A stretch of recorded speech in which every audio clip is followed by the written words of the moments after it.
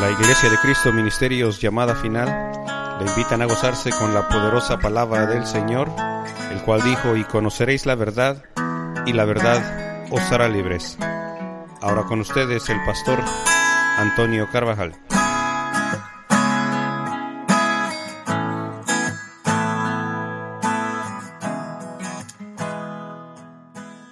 Hay varios aspectos, hermano, que podemos ver nosotros en este pasaje. Cosas que nosotros tenemos que realizar para que pueda haber un efecto en nuestra vida. Dice que todo, hermano, es lo que tiene una causa, va a tener un efecto. Pero sabe que por lo regular nosotros, hermanos, somos hombres de costumbre, que por lo regular tenemos la costumbre, hermano, de hacer las cosas siempre iguales. Muchas veces tenemos miedo a cambiar. Y si quizá muchos de nosotros, hermano, quizá nos vamos al trabajo siempre por el mismo lugar. A menos que usted ande trabajando en el campo y usted tiene que ir a diferentes campos, entonces tiene que ir de diferente manera. Pero por lo regular, hermano, uno cuando tiene su trabajo estable, uno siempre se va de la misma manera. ¿Sabe? Yo me he fijado, hermano, hay una gasolinera ahí en el camino por donde yo me voy al trabajo, y casi siempre cuando llego pasando por esa gasolinera, tengo la costumbre de voltear a ver en el reloj de mi carro. Y casi siempre es la misma hora donde paso en el mismo lugar. ¿Por qué? Porque tengo la costumbre de salir de mi casa a la misma hora siempre. Por lo regular tarde siempre, ¿verdad? Pero siempre miro el reloj, hermano, y siempre miro la hora en el mismo lugar y me doy cuenta que somos hombres de costumbres. Mire usted dónde está sentado el día de hoy. Y ese es el lugar por el que por costumbre usted se sienta, ¿verdad o no? A lo menos que el hermano que estaba ahí en la entrada lo agarró y le dijo: hermano, venga, mire, siéntese ahora aquí. Y ahora lo sentaron en un diferente lugar. Pero por lo regular, hermano, nos sentamos y hacemos las cosas siempre bajo una costumbre. ¿No le ha pasado, hermano, cuando algunas veces quizá usted va manejando, no sé si usted maneja en el freeway, pero cuando usted va en el freeway, de repente llega, aquí es donde me tengo que salir? ¿Por qué? Porque pareciera, hermano, que vamos en automático al lugar a donde vamos a ir. Y ya cuando se da uno cuenta, ya llega al lugar y se tiene uno que, hasta peligroso muchas veces, ¿verdad? Cómo se sale uno. Pero dice ahí, hermano, dice la Biblia que si se humillare mi pueblo, entonces el Señor va a escuchar desde los cielos y va a sanar nuestra tierra. Mire, hermano, quisiera enfocarme un poquito en eso que dice: entonces yo oiré desde los cielos. Quizá pudiera decirle yo estas cosas, hermano, mire, las peticiones estas que hemos leído. Yo creo, hermano, que Dios contesta las peticiones, amén. Por eso se las pedimos, ¿verdad? Pero dice ahí que si nosotros buscáremos su rostro y nosotros nos convirtiéramos de nuestros malos caminos, entonces, dice el Señor, yo oiré desde los cielos. Quizá necesitamos, hermano, nosotros buscar y mirar ahí las palabras estas donde dice que si mi pueblo se humillare. ¿Cómo nos hemos humillado, hermano, nosotros delante de Dios? Porque son varias cosas las que pide el Señor, hermano. Dice: si se humillare mi pueblo, si oraren y buscaren mi rostro. Pero no solamente eso, sino dice que y se convirtieren de sus malos caminos. Son 4 situaciones, hermano, en las que nos pone Quizá pudiéramos decir que tenemos que tener como checkmarks, ¿verdad? Que tenemos que revisar, hermano, para que Dios entonces pueda escuchar las peticiones que nosotros traemos y entonces poder perdonar nuestros pecados y sanar nuestra tierra. ¿Cómo está nuestra humillación, hermano, delante de Dios?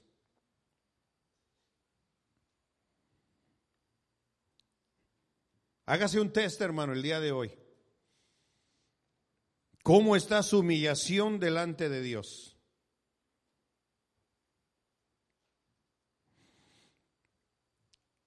Porque muchas veces hemos escuchado, hermano, mire, al pastor sí le hago caso,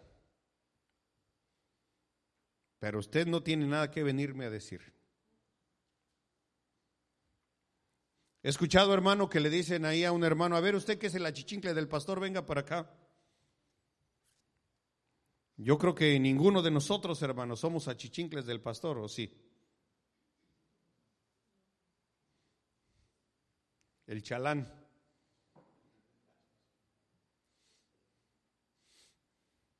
Pero así le han dicho, hermano, algún hermano ahí, usted que es el achichincle del pastor, venga para acá. ¿Cómo, hermanos, somos nosotros en nuestro corazón? ¿Somos humildes delante de Dios? ¿Sabe que el pueblo, hermano, de Israel, el Señor le dijo, ustedes son un pueblo de dura cerviz? ¿Sí sabe cuál es la cerviz, hermano? ¿O no lo sabe? La cerviz, hermano, parte anatómica, dice que es la parte superior y la parte posterior del cuello de la persona, tanto de una persona como de un animal. Es la cerviz. Pero dice que eran duros, hermano, que no eran unos hombres que podían inclinar la cabeza, que podían agacharse, que podían humillarse. Por eso les dice, ustedes son un pueblo de dura cerviz. Cuando nosotros, hermano, bajamos la cabeza o doblamos la cerviz, estamos mostrando humildad. Pero el Señor le dijo al pueblo de Israel, ustedes son un pueblo de dura cerviz.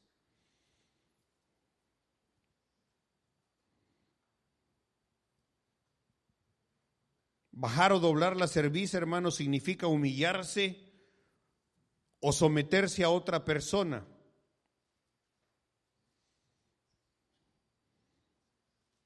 ¿Sabe que el ser humilde, hermano, trae paz a nuestra vida y a nuestro corazón? El ser humilde, hermano, trae descanso a nuestra alma. El ser humilde, hermano, puede hasta quizá conservarnos un trabajo. Déjele digo por qué. Porque si el patrón, hermano, le encarga a alguien que le diga algo a usted y usted llega y le dice, bueno, a mí usted no me va a decir nada, que venga y que me diga el patrón. ¿Qué va a llegar el patrón a decirle? Te me vas.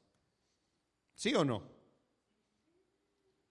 Yo tenía, hermano, un compañero de trabajo, el cual, el hombre su horario de trabajo de 8 horas, como es por costumbre, ¿verdad? Y el muchacho, señor, hermano, trabajaba y en 6 horas y media, 7 horas trabajaba y hacía su trabajo y se iba para su casa.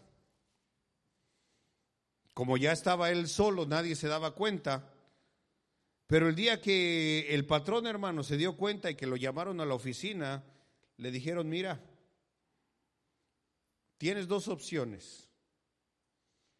O nos regresas todo lo que se te ha pagado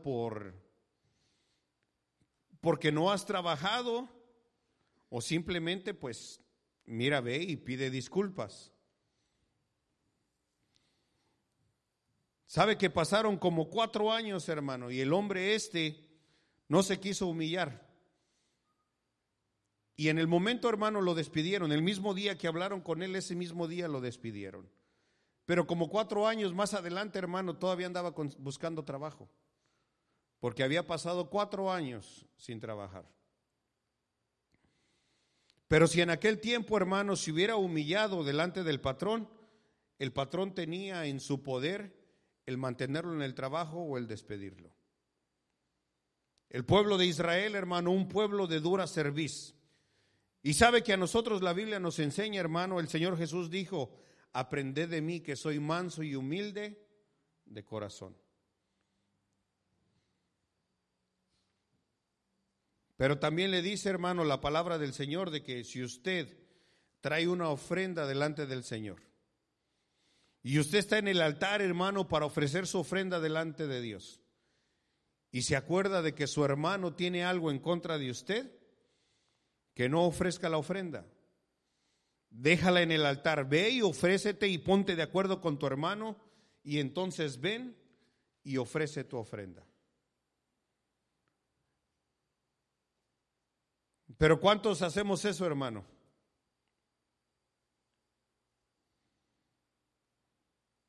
¿Cuántos hacemos eso de decir, bueno, voy a dejar mi ofrenda, voy a ir a ponerme primero de acuerdo con mi hermano y entonces voy a venir delante de Dios? El orgullo, hermano, nos gana, el orgullo nos come. Pero dice ahí que si nosotros nos humilláramos, si mi pueblo se humillare sobre el cual mi nombre es invocado, y que entonces oráremos y que buscáremos el rostro del Señor. Quizá usted diga, hermano, bueno, yo soy humilde. ¿Cuánta oración, hermano, tenemos en nuestra vida?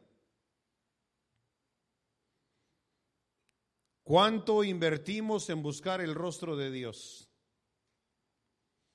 Quizá usted diga, ¿verdad? Palomita en las 3. Pero ¿cuántos de nosotros, hermanos, nos hemos convertido de nuestros malos caminos?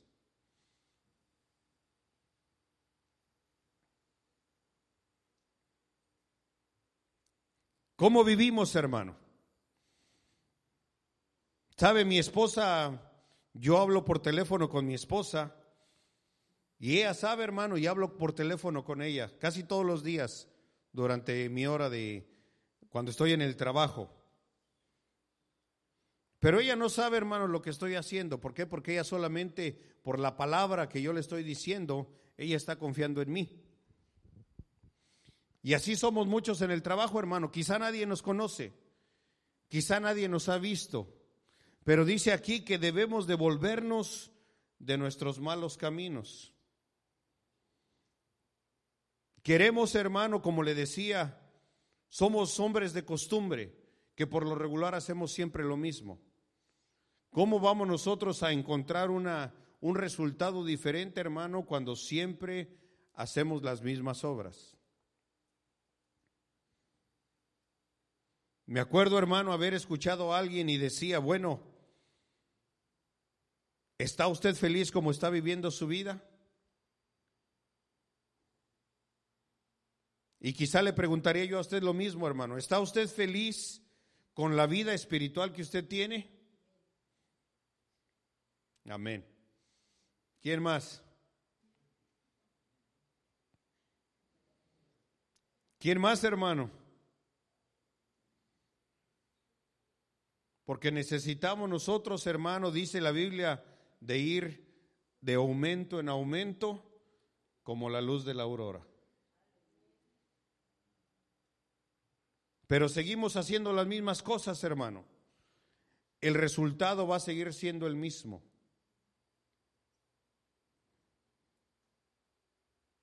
Porque no va a ser, hermano, hasta que nos humillemos, hasta que invoquemos el nombre del Señor, oráremos y que buscáremos su rostro y que nos convirtiéramos de nuestros malos caminos. Entonces, dice el Señor, yo oiré desde los cielos y voy a perdonar su pecado. Salomón, hermano, fue un hombre que le levantó un templo al Señor. Salomón, hermano, hijo de David, escuchó que su padre tuvo en su corazón la intención de levantarle una casa a Dios, un templo para Dios, y le dijo, no es justo que yo esté viviendo en un palacio mientras la casa de Dios esté viviendo en tiendas. Pero el Señor, mirando a David, hermano, le dijo: mira, no te corresponde a ti levantarme templo porque has derramado mucha sangre en tus manos. Pero le dijo: pero me agrada lo que has deseado y uno de tus hijos me lo va a construir. Segunda de Crónicas, capítulo 6 y el verso 14.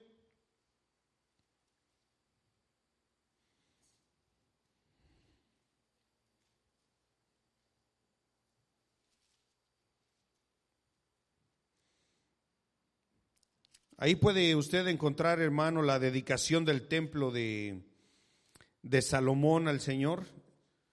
Segunda de Crónicas 6:14 dice: y Jehová Dios de Israel, no hay Dios semejante a ti en el cielo ni en la tierra, tú que guardas el pacto y la misericordia con tus siervos. Pero mire con quién es, hermano. Tú que guardas el pacto y la misericordia con tus siervos, que caminan delante de ti de todo su corazón. Hay requerimientos, hermano, en la vida de Dios. Queremos que Dios esté con nosotros todos los días de nuestra vida, porque así Dios lo ha prometido, ¿verdad? No te dejaré ni te desampararé. A Josué le dijo: mira, solamente esfuérzate y sé valiente. Verso 15 dice: que has guardado a tu siervo David, mi padre, lo que prometiste. Tú lo dijiste con tu boca y con tu mano lo has cumplido, como se ve en este día. El verso 17 dice: ahora pues, oh Jehová Dios de Israel, que se cumpla tu palabra que dijiste a tu siervo David. Y mire, hermano, este versículo número 18 hace pregunta, dice: más, ¿es verdad que Dios habitará con el hombre en la tierra? ¿Acaso, hermano, Dios podrá habitar con nosotros en la tierra? Pero dice aquí: los cielos y los cielos de los cielos no te pueden contener, cuánto menos esta casa que he edificado.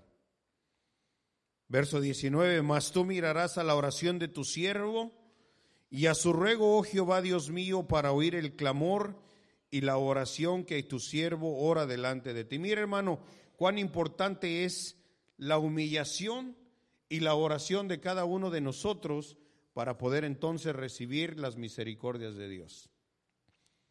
Dice la Biblia que su misericordia es nueva cada mañana.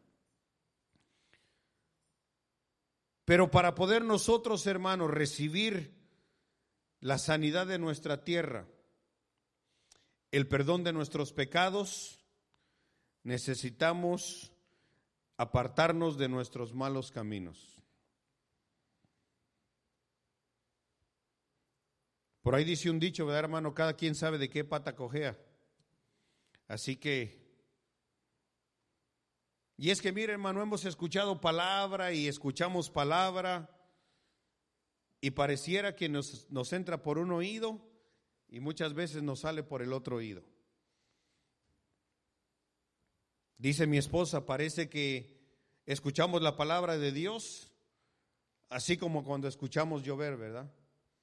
Que se oye bonito, se oye la lluvia y todo, pero no es algo que se le queda a uno en el corazón, sino que escuchamos la palabra, oh sí, estuvo bonito, y ya después se nos olvida. La palabra de Dios, hermano, es para que nosotros la pongamos por obra. Qué importante, hermano, es recibir la palabra de Dios. Mire lo que le leí ahí en el verso 14. Jehová Dios, no hay Dios semejante a ti, pero dice que caminan delante de ti de todo su corazón. Dios mira, hermano, los corazones. Dios está mirando cómo nosotros vivimos nuestra vida.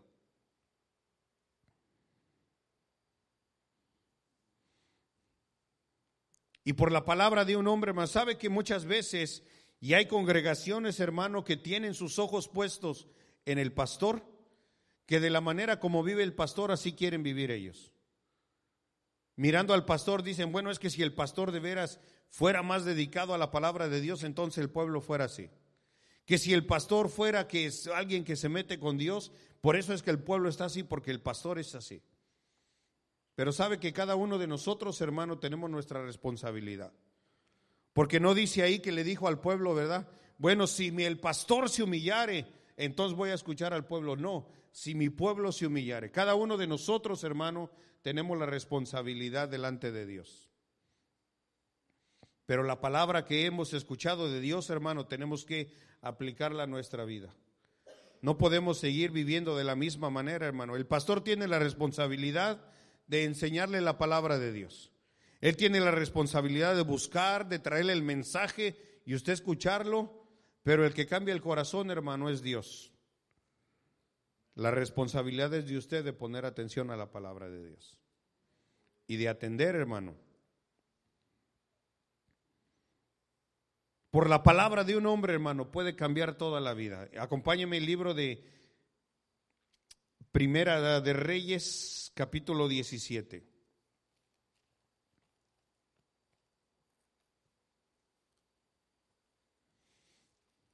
Segunda de Reyes, hermano, capítulo 17, perdón.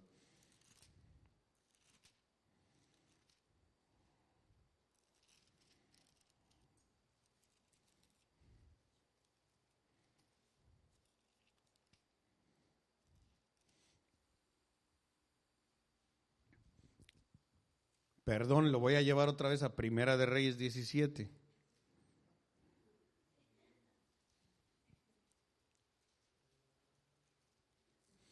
Primera de Reyes, capítulo 17 y el verso 1.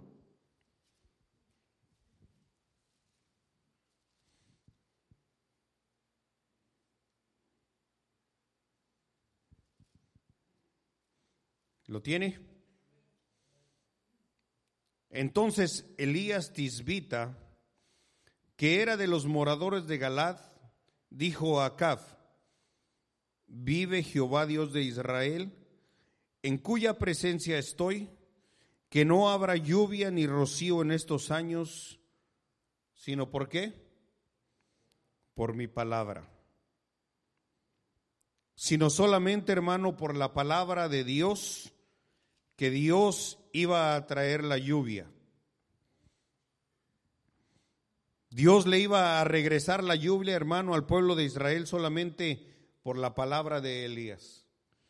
Y pasaron varios años, hermano, y no hubo lluvia en el pueblo de Israel. ¿Por qué le traigo esto, hermano? Porque dice la Biblia que si nos humillamos y que si buscamos el rostro de Dios y que si nos convertimos de nuestros caminos, entonces el Señor va a sanar nuestra tierra. La pregunta que le hago es: ¿cómo está su tierra, hermano? Porque sabe que muchos trabajan y trabajan y por otro lado, hermano, se les va el dinero. ¿Será que hay hoyos, hermano, en nuestra bolsa? ¿Será que nuestra tierra, hermano, no produce el buen fruto que debería de tener? Que hemos echado a perder, hermano, los graneros que Dios nos ha dado.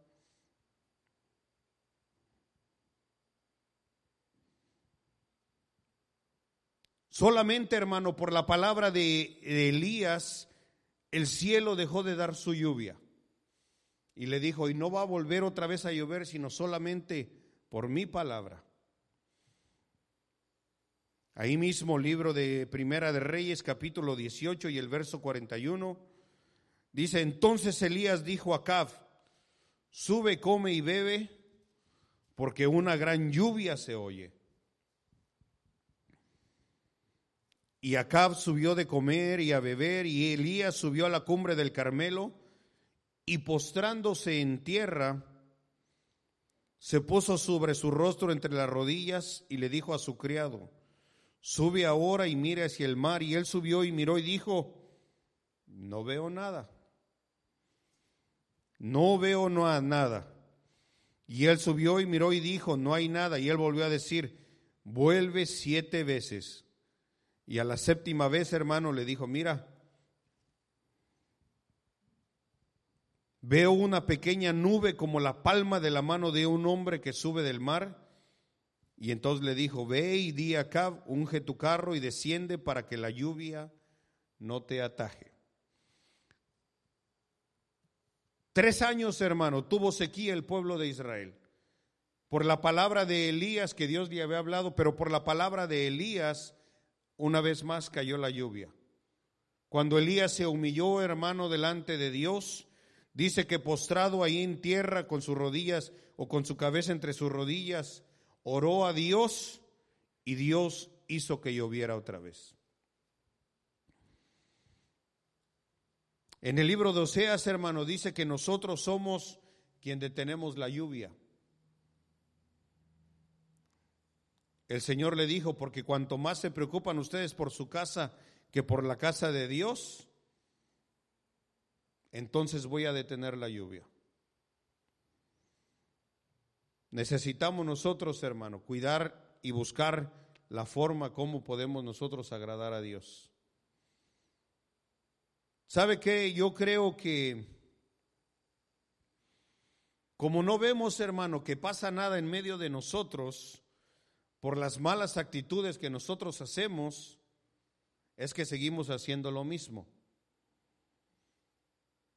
¿Cómo habrá quedado el pueblo de Israel, hermano, cuando estaban los apóstoles y que los apóstoles, que Pedro estaba colectando ahí, hermano, las ofrendas que el pueblo traía? Y cuando Ananías y Zafira dice que llegaron y que le dijeron, mira, vamos a vender el ranchito y de lo que vendamos te lo vamos a traer a ti todo. Pero ya cuando vendieron el rancho, hermano, dijeron, ¿sabes qué? Es mucho dinero. Ellos no necesitan, ellos tienen más que nosotros. ¿Qué habrán dicho, hermano? No sé.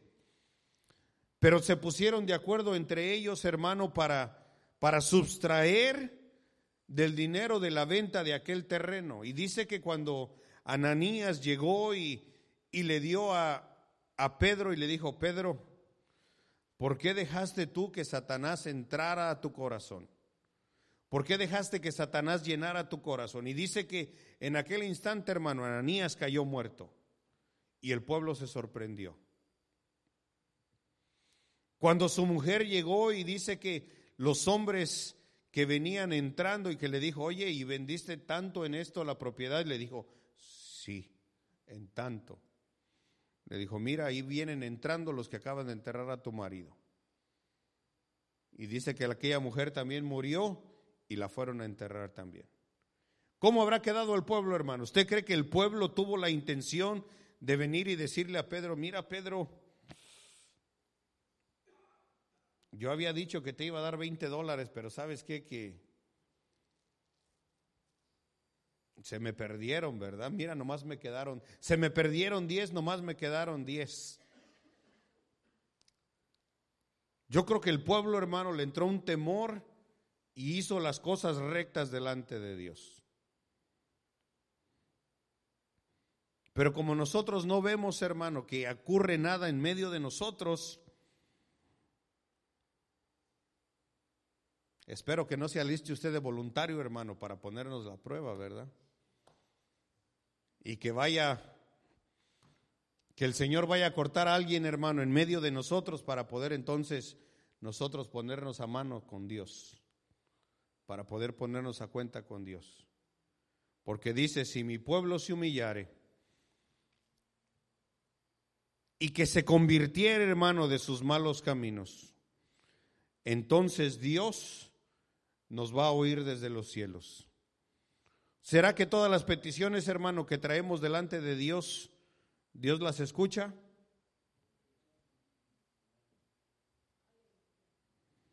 ¿O será que necesitamos convertirnos, hermano, de nuestros malos caminos?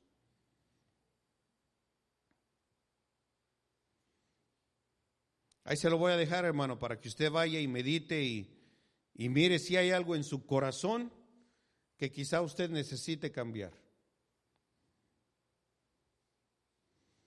Platicaba yo con mi esposa, hermano, el día de hoy y le digo yo a mi esposa acerca de mis hijos, le digo, mira, a mis hijos yo les puedo enseñar, quizá hasta que ya estén mayores, hasta que ya estén grandes y pueda decir yo, mira, hasta aquí me hice responsable de ti, de aquí en adelante eres tú. Pero ahí están mis hijos, hermano, viven en mi casa, yo los mantengo, yo tengo la responsabilidad y la obligación de poder enseñarles la palabra de Dios. y de hablarles y de que se enderecen, porque ellos todavía están bajo mi responsabilidad. Pero creo yo que nosotros, hermano, muchos ya estamos mayorcitos, ¿verdad? Usted escucha la palabra de Dios y usted tiene en su corazón la obligación de poder enderezarse delante de Dios. No lo estoy regañando, hermano, solamente necesitamos enderezar nuestro camino. ¿Se imagina cómo sería, hermano, el culto? ¿Cómo sería la presencia de Dios si Dios mirara los corazones completamente vueltos a Él? Porque eso es lo que buscamos, ¿o no, hermano? El llegar a este lugar, adorar a Dios, levantar nuestro cántico y que la presencia de Dios, hermano, descienda y que pueda cubrirnos a todos. Eso es lo que yo deseo, hermano. Eso es lo que yo les he ministrado a mis hijos. Dijo, lo que haga, hágalo para Dios. Si usted recibe algo, dele gracias a Dios. Ahí le dice mi esposa, ¿y le agradó a Dios, hijo? Sí, qué bueno. Pero necesitamos, hermano, mirar cómo están nuestros caminos. ¿Qué dice? Mirar por las sendas antiguas, pararse, hermano, y preguntar, ¿y cuál es el buen camino? ¿Y qué dice? Andar en él. No solamente, hermano, como información, no solamente para saber cuál es el buen camino, sino para que andemos en él. Necesitamos, hermanos, sanar nuestra tierra. Cuando nosotros buscamos, hermano, y queremos convertirnos de nuestros caminos, yo creo que el Señor, hermano, se va a agradecer de nosotros, se va a agradar de nosotros. Acompáñeme, Salmo 51.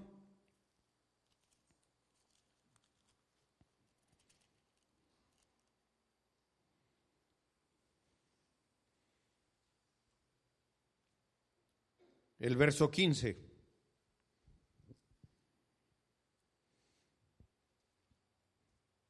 Señor, abre mis labios y publicará mi boca tu alabanza. Porque no quieres sacrificio, que yo te lo daría. No quieres sacrificio, no quieres holocausto. El verso 17. Los sacrificios de Dios son el espíritu quebrantado. Al corazón contrito y humillado no despreciarás tú, oh Dios. Al corazón contrito y humillado no lo despreciarás tú, oh Dios. Si nosotros, hermanos, nos humillamos delante de Dios y si buscamos y nos apartamos de nuestros malos caminos, entonces nuestra tierra va a ser bendecida. Amén. Cierre sus ojos ahí, hermano, donde usted está. Y le voy a invitar, hermano, para que usted medite ahí en su corazón. Le digo, yo no lo conozco, hermano, no sé en realidad cómo sea la vida de usted. No sé qué cosas tenga usted que arreglarse delante de Dios. Pero yo sé, hermano, que la humildad y el volvernos de nuestros malos caminos es algo que agrada al Señor. Salmo 95:6 dice: venid, adoremos y postrémonos, arrodillémonos delante de Jehová nuestro Hacedor, porque Él es nuestro Dios, nosotros el pueblo de su prado y ovejas de su mano. Si oyeres hoy su voz, no endurezcáis vuestro corazón como en Meriba, como en el día de Masá en el desierto, donde me tentaron vuestros padres, me probaron y vieron mis obras. 40 años estuve disgustado con la nación y dije: pueblo en el que vaga de corazón y que no han conocido mis caminos. Por tanto juré en mi furor que no entrarían en mi reposo. Si oyeres hoy su voz,